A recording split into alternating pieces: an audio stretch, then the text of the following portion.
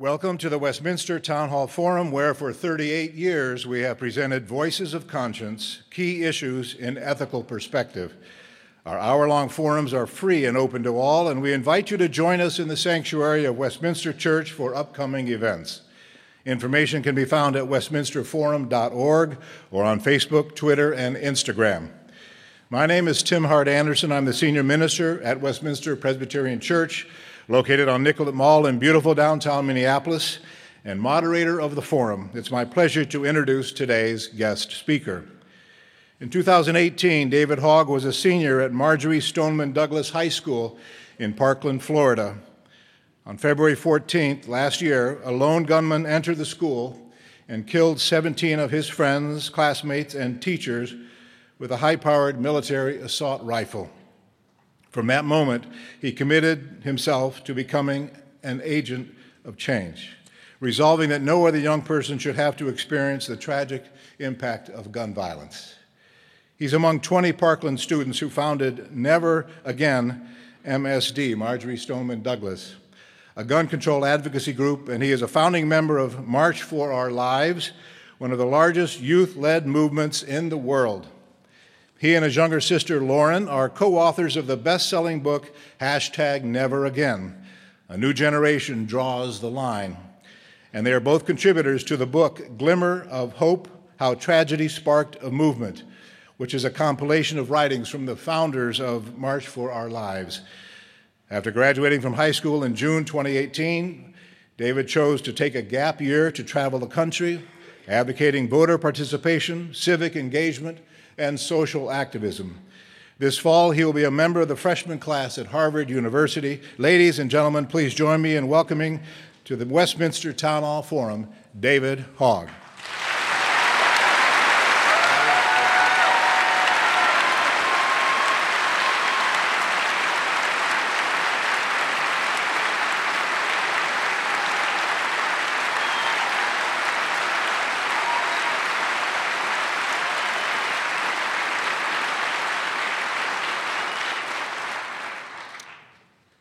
Thank you.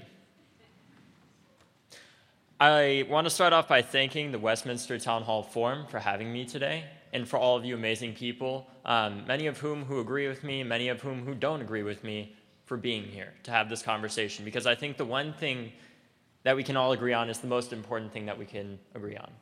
And that's the fact that gun violence in America should not continue in any community. Gun violence shouldn't be allowed to continue in our schools. Gun violence should be allowed to continue for the children that die from bullets coming outside of our schools either. Whether those bullets be coming from individuals that have nothing but hatred in their heart, or individuals that are purely trying to, quite frankly, exterminate religious groups of people, as we saw recently in New Zealand.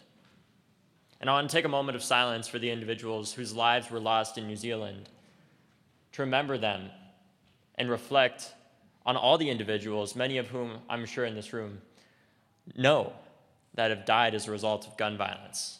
So let's take a moment of silence.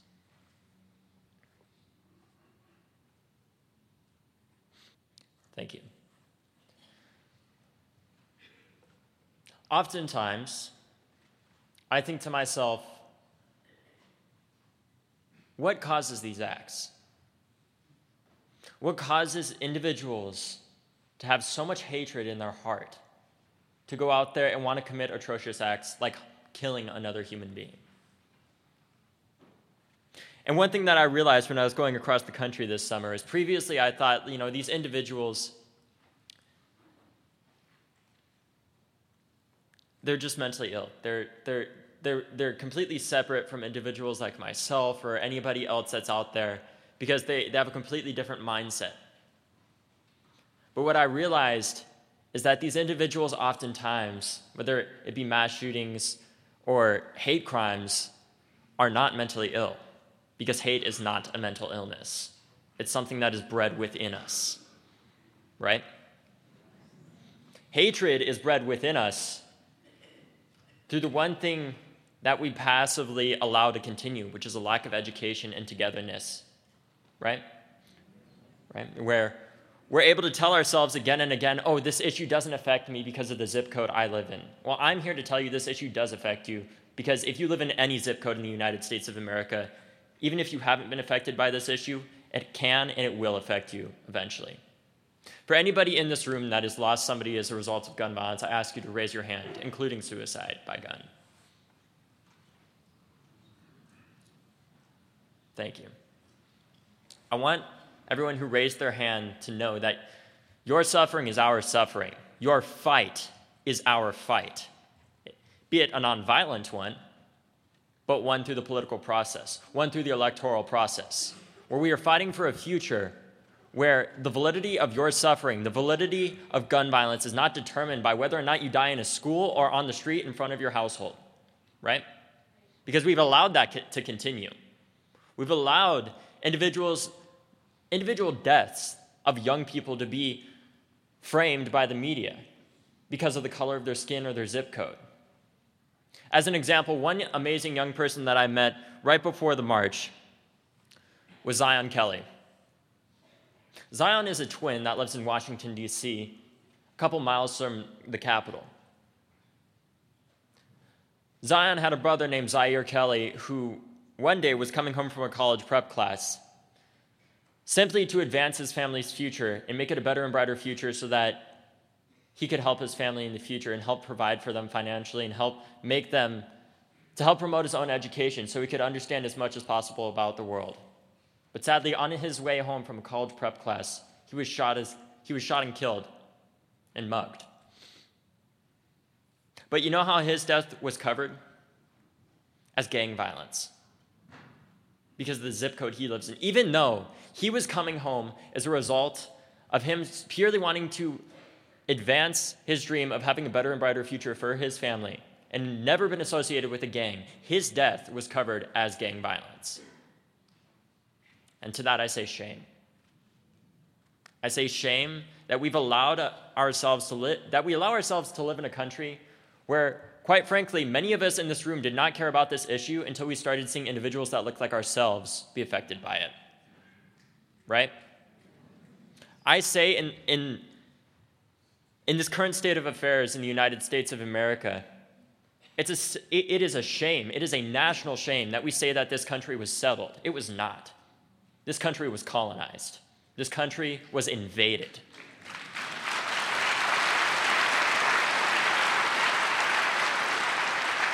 I say shame to the fact that we have had thousands of lynchings throughout American history happen across the United States, yet most often in most history textbooks, we don't talk about it.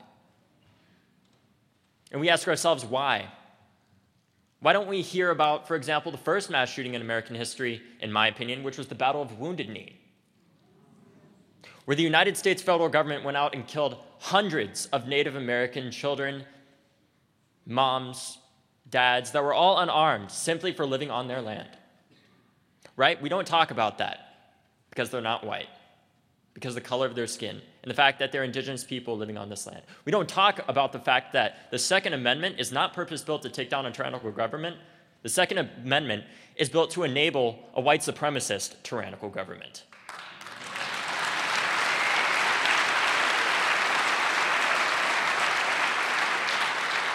Because truth be told, if the individuals that go out there and say again and again, we need guns to take down a tyrannical government, why don't they ever talk about demilitarizing the police? Interesting, right? It's because they don't fear a tyrannical government of their own. They fear a tyrannical government that doesn't look like powerful white men, right? And I'm here to say it's time to end white supremacy. It's time.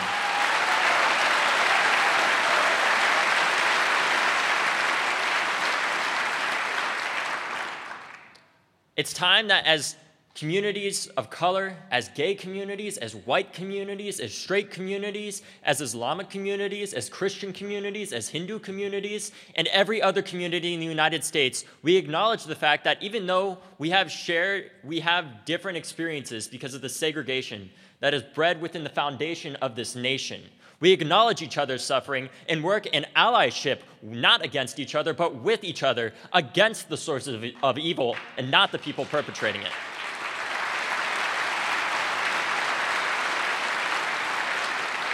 Because what I'm focused on is not how do I take your guns away, it's how do I stop children and young people and old people and people of every age, every race and ethnicity in the United States from dying as a result of preventable gun violence.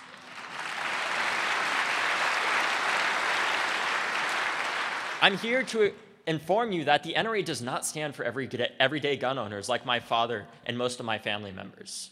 The NRA stands for gun manufacturers in the same way Big Tobacco stood for selling as many cigarettes as possible.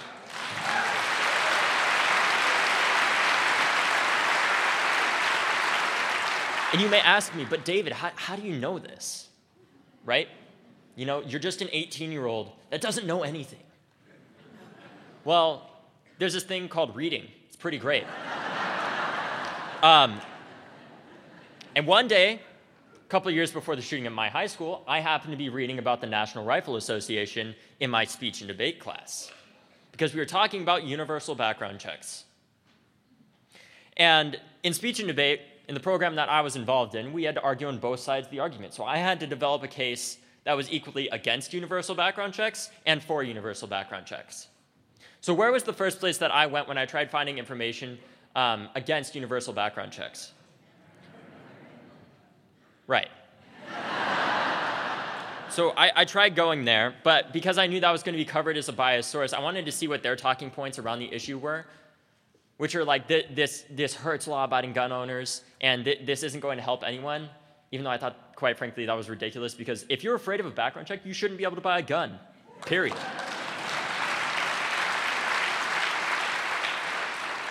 So I'm looking up this information, right? And I go to one of the most credible sources that I always go to try to find information that's the hardest to argue against, the CDC. So I try going there and I try looking up the effectiveness of gun laws at the state level, just to see unbiasedly how effective these laws are. But I thought, that's weird. I can't find any research into why gun laws are effective. So I looked it up. I'm like, why is there a lack of CDC research in this? And it's like, oh, it's illegal. It's a crime. The NRA made it a crime to study the effectiveness of gun laws. Right? So then I thought to myself, what are the protections for gun owners like my father? Because I'm worried for his own safety about the weapon that's being manufactured to make sure that it doesn't just inadvertently go off. So I'm like, well, at least I can argue that the NRA stood to make gun owners safer by making sure guns are under the Consumer Protection Act. I looked at them like, guns under the Consumer Protection Act. Guess what? Toy guns are actually more regulated for safety in the United States than actual guns. Then I thought to myself, well, that's weird because the NRA says they stand for the protection of gun owners and making sure that they can't just inadvertently own a weapon that just randomly goes off and kills someone even if they don't pull the trigger. Even though that's happened before. There have been instances where individuals have been cleaning their gun or have been hunting where the weapon inadvertently went off because it was shaken a certain way or something else happened as a result of the horrible ineffectiveness of this law because it doesn't exist. Where individuals have been charged with murder for killing their siblings or their friends because their weapon inadvertently went off, even though they never pulled the trigger. I thought to myself, why? I'm sure the NRA wants gun manufacturers to be held accountable to support everyday gun owners, right? So I'm like, of course they can sue gun manufacturers. Let's see what these lawsuits look like. Oh, that's right. It's against the law to sue gun manufacturers. It's against federal law to sue gun manufacturers to hold them accountable. Because of a law that the NRA pushed for, I thought, it really doesn't seem to me like they support gun owners. It seems like they're funded by gun manufacturers, similar to how cigarettes just kept funding themselves and making sure that they're blocking as much research as possible while millions of Americans die as a result. So I looked up, what are the main funding streams for the NRA, and it turns out a lot of the main contributions that they get come from gun manufacturers. They make commissions off of gun sales. They're the chief marketing officer for every gun manufacturer in the United States is really what they are. I thought to myself, how do they continue to do this, and why do they always politicize these issues like school shootings immediately after they happen and start talking about how liberals are coming to come and take your guns? It's like, oh, it's because the same thing that drove hate like the instance that we saw in New Zealand, is the same thing that drives gun sales: fear. Fear of individuals that we don't know. Fear and a lack of education. And it turned out, after I looked it up, that the NRA actually benefits off of school shootings, because their profits go up after school shootings, because gun sales go up after school shootings. So if you can continuously go out there and say liberals are coming to take your guns, you better buy as many AR-15s and handguns as possible before they come and take them, even though that's not what they want to do at all, you can continuously make hundreds of millions of dollars off of the death of innocent everyday Americans, and that is not what freedom looks like to me.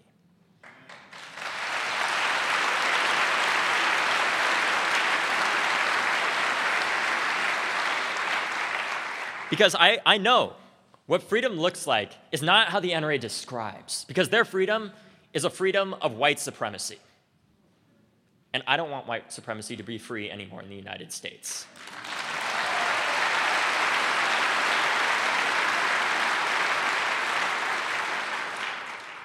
Because we know that after every school shooting, I thought to myself, like, for example, when I was researching the NRA, what are their solutions? What is their solution to stop school shootings, right? Because, like, nobody wants this to continue. Okay, so they come up with this idea of hardening schools to criminalize black and brown youth more. And as an example of why that's the case, let's think about what they actually mean when they're talking about hardening schools, okay? Single point of entry, a metal detector, armed guards, armed teachers, a barbed wire fence around the school to make sure individuals can't hop a fence to come in and shoot the school. But you know what I just described to you? Prison. Because they know if they can continuously fearmonger within our youth the idea that the only thing to make you safe from gun violence in America is another gun, they're always going to be able to sell you 2 guns. And that is not what freedom looks like to me. What freedom looks like to me is a nation of immigrants on stolen land that doesn't call other people illegal.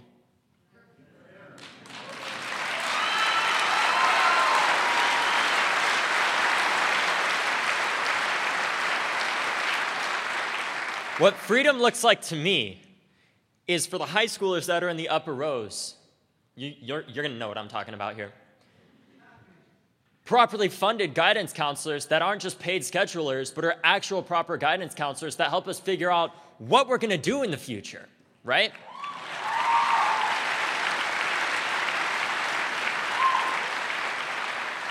What freedom looks like to me is youth being able to go to school and not worry about being shot outside of their school or inside of it.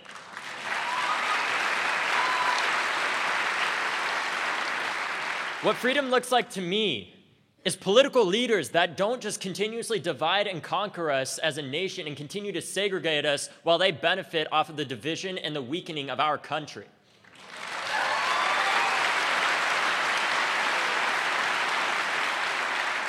What freedom looks like to me is political leaders that go not after each other, but against the sources of evil together from both political parties, working against the sources of evil, whether it be Islamophobia, gun violence, or any other issue that we face as a nation, because let us as a nation have our only enemy be the sources of evil and not each other.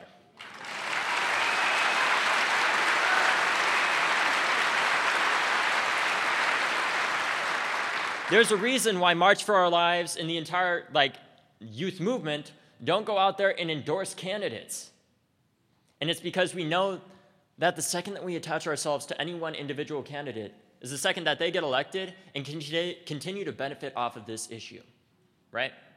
Because we know that both political parties have been in power since Columbine, yet nothing has happened, right? It's time for that to change. It's time for us to elect leaders that believe in actually researching gun violence, no matter the political party. It's time for us to elect morally correct leaders that aren't Democrats or Republicans, but are Americans that care about whether or not children are dying.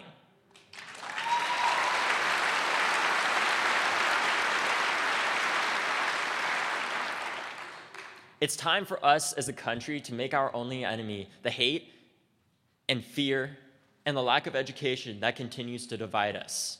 Because what I'm focused on as an activist and as an individual is not how to vote out our current president, who is a white nationalist. Don't get it wrong.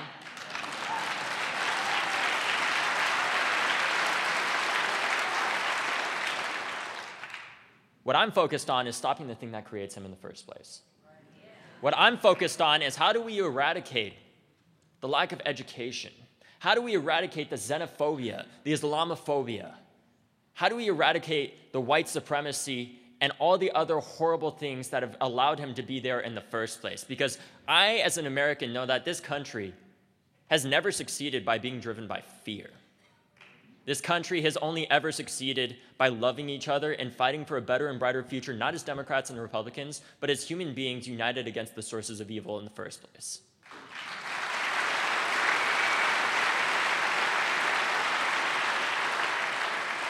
So what I ask of you today, whether you be a young person that is just starting out your high school or middle school experience, and this is a big, wide world that you don't know whether or not there's going to be a future for us in the first place, right? Because it doesn't matter what new gun laws we have if the entire planet's underwater. It doesn't matter if we're doing all this work on these issues if we don't have a planet to live on in the first place, right? Because that's the issue that we're concerned about. We're concerned about whether or not we make it out of our schools. We're concerned about whether or not it's safe to go outside in the first place, right? And it's time for that to change. What I ask of you, no matter if you're the young person in the room or the oldest person in the room, or you're one person that doesn't look like the rest of the room, or you're one person that looks like like all of the room, is to work together and love each other, to conquer hate, to conquer fear.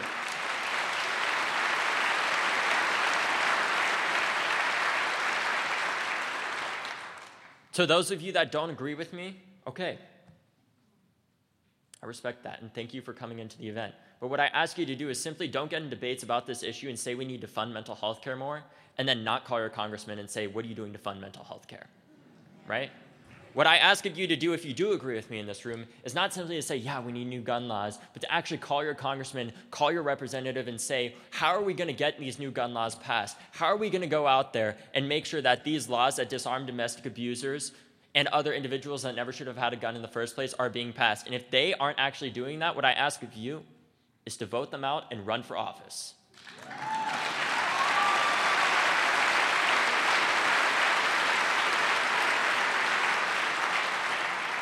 So lastly, what I ask of you as any individual from any political party or any zip code is to simply work together in allyship with each other and not against each other. Listen to each other and understand oftentimes in this fight against the sources of evil, when we're afraid, when we're scared, and we don't know what's going on, the best thing you can do is listen.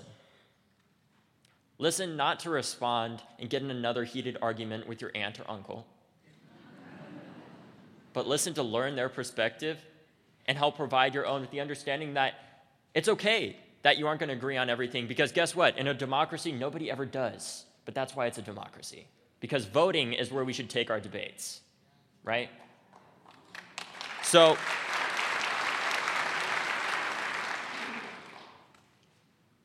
what I ask, in the light of the recent events in New Zealand, in the light of the thousands of mass shootings that have happened in recent years in the United States, and everyday shootings that have happened over recent years in the United States, is how do we work together against this issue? Because only getting in debates about this issue and not actually discussing how to end it is what has gotten me to this place today as a young person speaking about gun violence. Because we are the gun violence generation.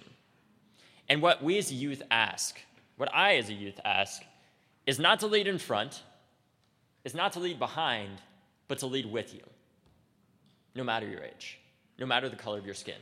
Because in this fight, the only way that we're ever going to be able to drive out of here and get out of this insane situation that we've gotten ourselves involved in down this weird back road that we call America is by steering together and working together to go down the right path against the sources of evil and not the people that are perpetrating it. Because only by attacking those individuals is what's gotten us here in the first place, and it's time for those things to end. It's time that as a generation, And as generations that are in the room, it's time that is people of different races and ethnicities that are in the room to come together and listen to each other's experiences and work together to make sure that no other generation has to live through these experiences ever again. Thank you. This is NPR News Presents.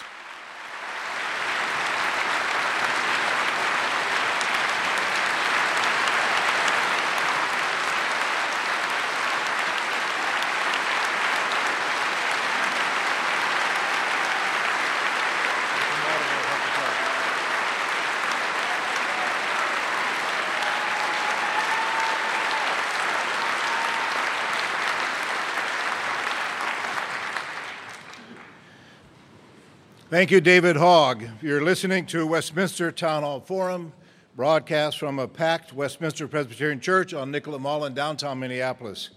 My name is Tim Hart Anderson. I'm the senior minister here at Westminster Presbyterian Church and moderator of the Town Hall Forum. Our speaker today is activist David Hogg. While the ushers collect questions from the in-house audience, I'd like to thank our broadcast partner, the statewide network of Minnesota Public Radio News, heard in the Twin Cities on 91.1 FM, and the media sponsor of today's forum, the online news source, MinnPost. We invite you to join us at Westminster Church for our next forum on Tuesday, April 9th at noon, when Pulitzer Prize-winning journalist Jonathan Capehart will offer a bold look at today's headlines. Visit our website, westminsterforum.org, for more information. And now, David Hogg, if you would return to the pulpit, I will present the questions from the audience. You mentioned in your remarks the challenge of meeting with those who disagree on the need to end gun violence in the way you're advocating. Have you had encounters with NRA representatives or those who are against what you're working for? And tell us about that if you have. Yes. I suspected that was the case. You suspected correctly. I'll go down a short story to explain one of my first encounters with these individuals up close and personal. And I actually I wrote one of my college essays about this, and it was titled "How to Talk to People That Want to Kill You." We are at an event in Dallas, Texas, a place that loves us dearly, as you can imagine.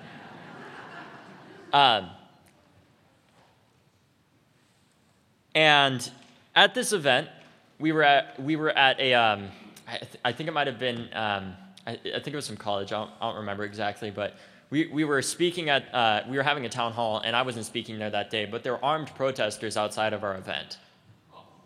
About 30 armed protesters, armed with your typical assault style rifle, a handgun, knife. You know, like literally like handgun, knife, assault rifle across their front. Because Texas is an open carry state, like many states. And they're shouting racial slurs at the people coming into our event. They're shouting my name and saying, "Where's that hog boy?" And like just insane stuff, calling us crisis actors and saying that that we're not even real people. And you should have seen the look on their faces when I went out there and did what any sane person would do and went and spoke to these people. When they first realized that I'm not some kind of paid actor, I'm a human being that's an actual, at the time, well, yeah, I was sorry, years go by so fast now. That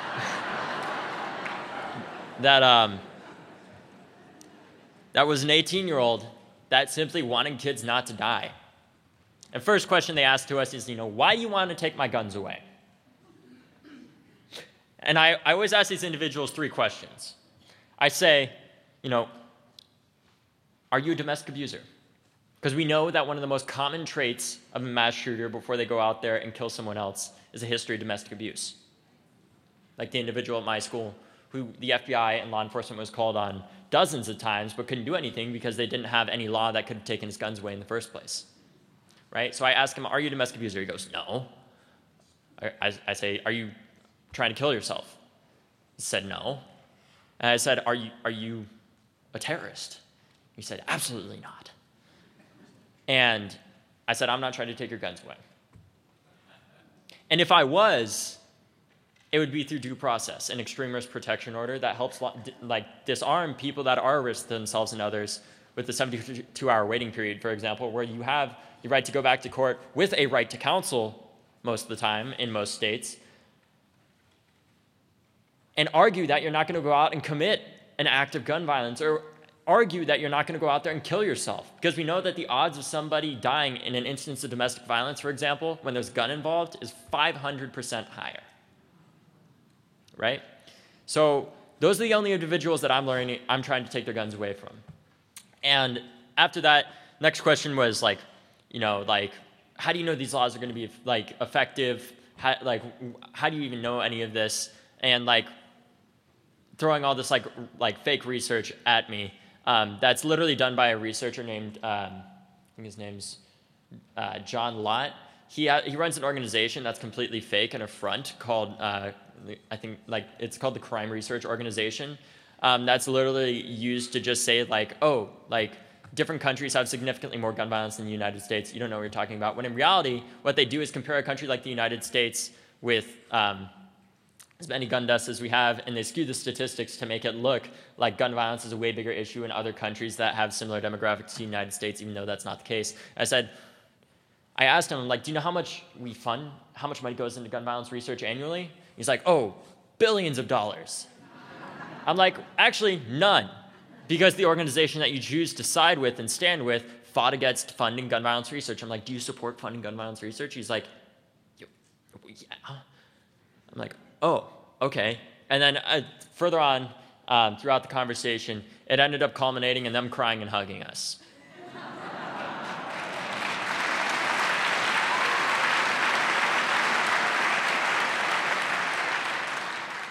And the reason why that happened is because we didn't go out there and hate those individuals and yell at them. We went out there and spoke to them and had a discussion, not a debate with them about gun violence, with the understanding that even though I don't think that you need a weapon with an effective range of several hundred feet like the AR-15, because in my opinion, if you're shooting somebody from several hundred feet away, you're hunting people, period, right? And I think, first of all, in the United States, you should need a license to buy a gun, any gun. Because I think it is simply absurd that you need a license in most states to go fishing but not to buy a gun. So, yeah. You referred to the New Zealand attack just 3 days ago on Friday, and I suspect that stirred in you memories of what happened February last year in your school. How are you dealing with the emotional trauma through which you went, and you and your classmates? How are you coping with the repeated gun violence you're having to deal with as a person who survived it? Quite frankly, my self-care routine is probably similar to a lot of people in this room. It's cooking and watching The Office. What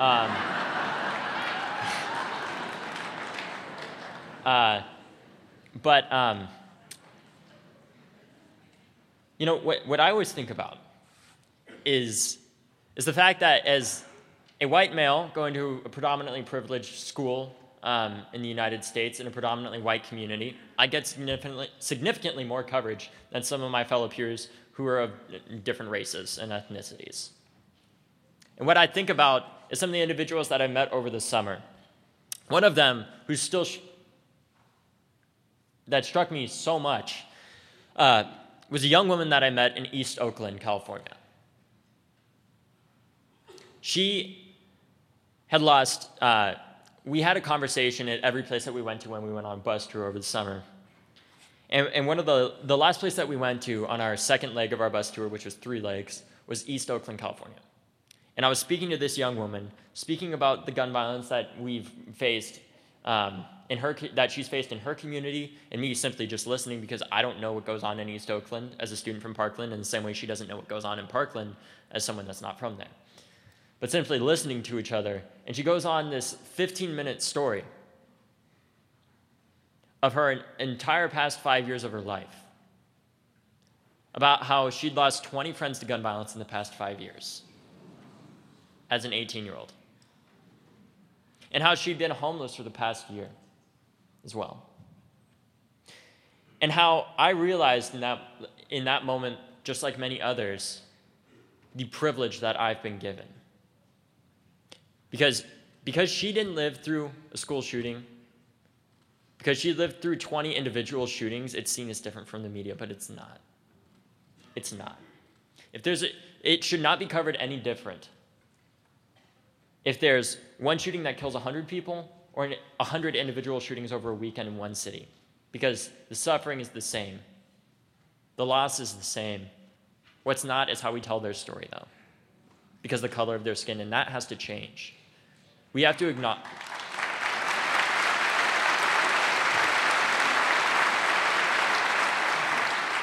We have to acknowledge the racism within the media, and especially for the white people in the room, use our privilege to acknowledge it in the first place, as allies. We have to acknowledge it and call it out at every corner that we can. Because in the communities that I've gone to, everyone's trying to tell their story and make their voice heard. But because people like us oftentimes don't see that in the media, we don't even know what's going on there in the first place. And it's a damn shame that it took, quite frankly, white kids being killed for most of America to start caring about gun violence. Right? Shame. And what I'm not going to forget in this conversation, and this movement that we've created with students from around the country, from every zip code and every community, is the voices that are purpose-built to be left out of the conversation that we are not going to leave out. The people that we are not going to speak for, the people that we are going to raise the voices of using our platform, because we know they've been speaking for years about the violence in their community. We know that communities don't do activism or organizing because it's cool and it's cute and it's good for Twitter. Communities organize for their survival. If you see massive groups of people going out there and protesting and organizing in their community, there is a serious issue going on there. There is serious corruption going on there. And it's our duty as people from all different backgrounds to work with those people within our community and and raise their voices and make sure that we acknowledge them in the first place, and we acknowledge that we're not going to accept suffering of any form in any zip code, no matter who it affects. Because as Americans and as human beings that live in the United States, we are not going to allow this issue to continue any longer.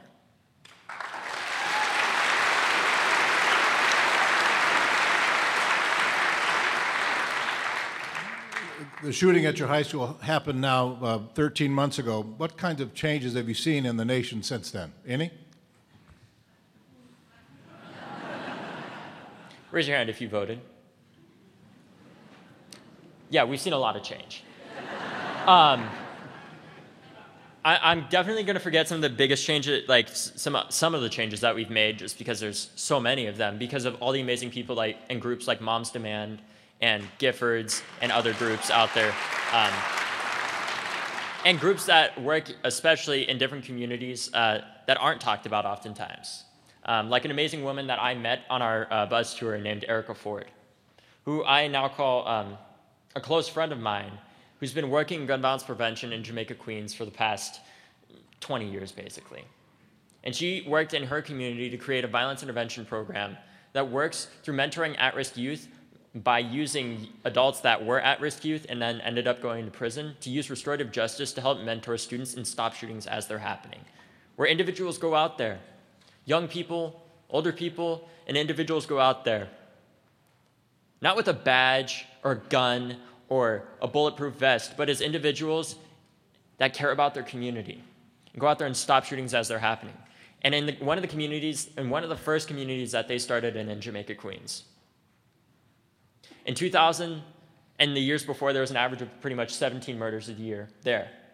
Same number of people that were killed at my high school, but it didn't get covered the same, right? Because it's a predominantly black community, predominantly Latinx community as well. And in the past, since they started in 2001, in that community, they have had one murder. And you know how they got there? It wasn't by over-policing their youth. It wasn't by criminalizing people for the color of their skin. It wasn't stop and frisk, for sure. It was them treating violence as a disease and asking the real question here that we all should be asking, which is, why do individuals feel the need to arm themselves in the first place? Why do individuals feel the fear that they have? Why do young men in America have this constant fear that's surrounded around toxic masculinity, right? Where young men are raised in a society where they're taught, I was taught as a young man in America, that it's not okay to feel any other emotion than angry because of the figures that I saw in the media. I was taught that it's not okay for me to act any other way than violent because of the figures that we see in the media and the representation that men see in the media because of how we're portrayed constantly. And that fosters a culture of violence within our youth, and especially within young men, where they're taught that it's not okay to feel emotions because you're a man and you're supposed to tough it out, which culminates in the fact that suicides have grown significantly over the past couple of years. And the fact that the majority of people that die as a result of guns and gun deaths in the United States are suicides, in predominantly suburban and rural communities that are disproportionately white men that don't feel comfortable enough to talk about their mental health, that don't feel comfortable enough to go out there and speak to their friends about how they're actually feeling. And it's time for that to change, because what we have to acknowledge is the fact that after every mass shooting, when it's a white shooter, what is it? They're mentally ill. Stigmatizing mental health is not going to solve this problem.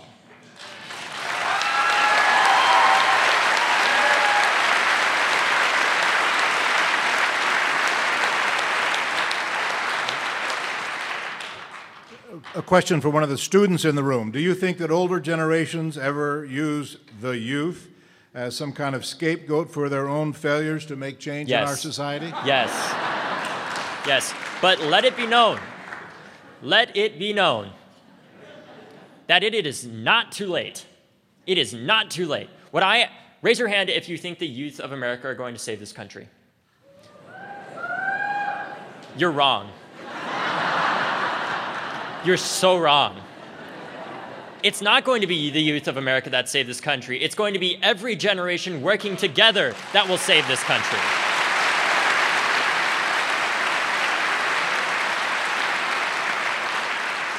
Because as youth, we are not asking to lead in front. We are asking to lead with you. We know that you have experience and wisdom that we need to be successful in the future so that we don't repeat the same mistakes, right? But what we also need to acknowledge is that the young people also need to be listened to. It needs to be seen.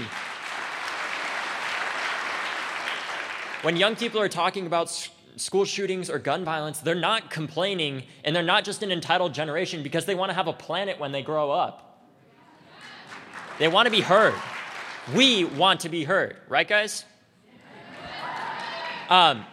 So let's work together, of all different people from all different generations, against the sources of evil. Because only raising youth voter turnout, which we've done, which is one of the other accomplishments that we've had, is going to change things. But we need everybody to raise their turnout.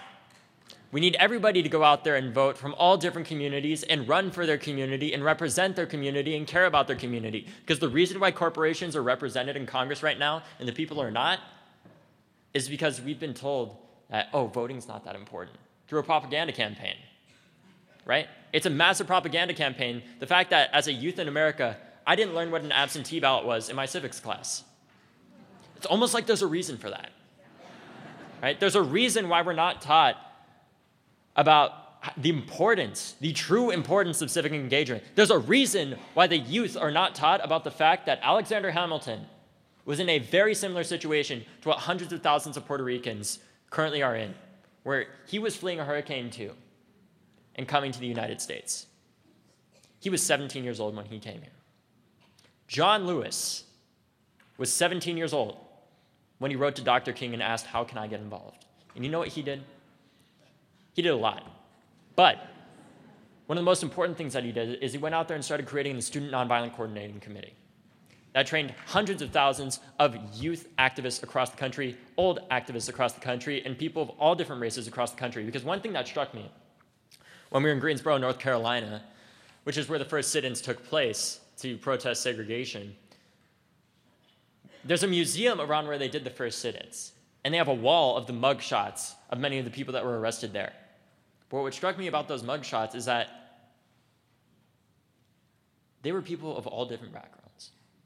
If you look at those mugshots, it's not just black people, it's white people, it's Asian people, it's Latino people, it's gay people, it's straight people, it's people of all different ages. I think I saw like an 80-year-old on there protesting against it, right? So we can work together in allyship while leading against our shared sources of suffering and evil. By working together against that, we can end it by working together from every generation.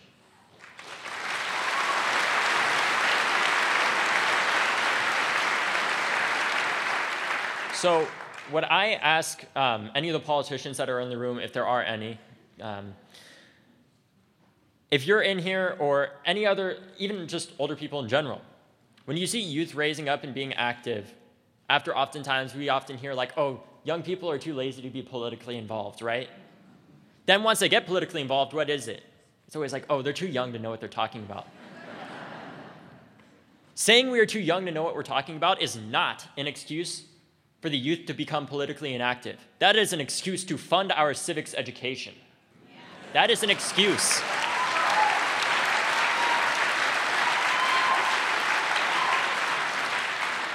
That's a great reason why we should lower the voting age to 16.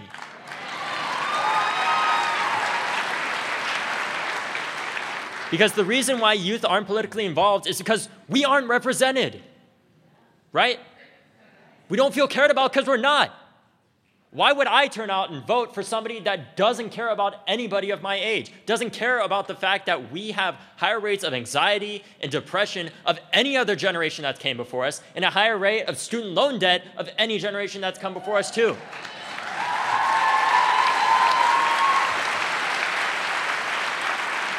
When I look at the presidential candidates and I see them like, oh, we're going to talk about an assault weapons ban and gun violence, right?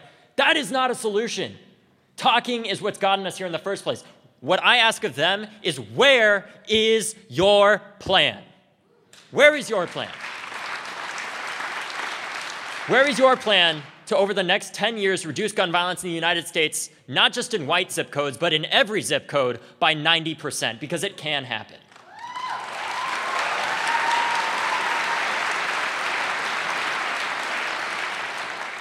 And what would some of the elements of such a plan be? What would some of the elements of a plan be from your perspective? First of all, funding gun violence research. We need a peace plan. We need a plan for peace in this country. We need a plan that tackles white nationalism and white terrorism, because it's on the rise, and we need to be talking about it. We need a plan that, in the same way the Sunrise Movement has acknowledged the disastrous effects of climate change and created the Green New Deal, we need a peace plan. We need our politicians to go out there, and we need our youth to go out there and force our politicians to care about the fact that we don't know whether or not we're going to make it home or out of our classroom that day as a result of gun violence. We need politicians that go out there and come up with a plan that funds gun violence research, puts guns under the Consumer Protection Act, and creates a gun licensing system in the United States, and funds violence intervention programs that don't overcriminalize black and brown youth. It's a plan.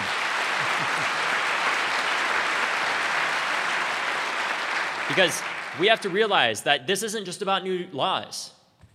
This is about accountability as well. We need the sheriffs that are going out there and saying this is a Second Amendment sanctuary and we're not going to disarm domestic abusers here because they want to get reelected, to know that that's not okay. Because no domestic abuser in the United States should be armed. No white nationalist or white terrorist in the United States should be armed.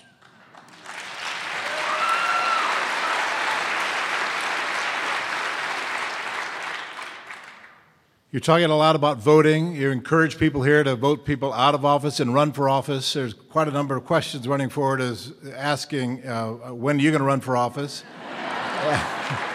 and I want to kind of tag on to that because that's about your future and it's about our future together.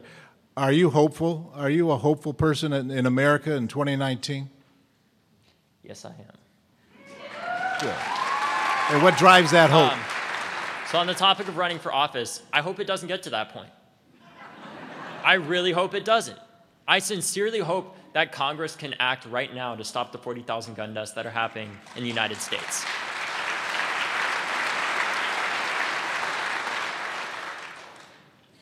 Because what it shouldn't take in the United States to create change is massive protests. What it shouldn't take in the United States is people going out and doing massive protests to get something as simple as universal background checks passed. Universal background checks literally poll higher than puppies in the United States. But they haven't been passed. What it shouldn't take in the United States is a massive uprising to get anything done in Congress or our state legislatures. It should take politicians that are morally just leaders that care about us to get those things done.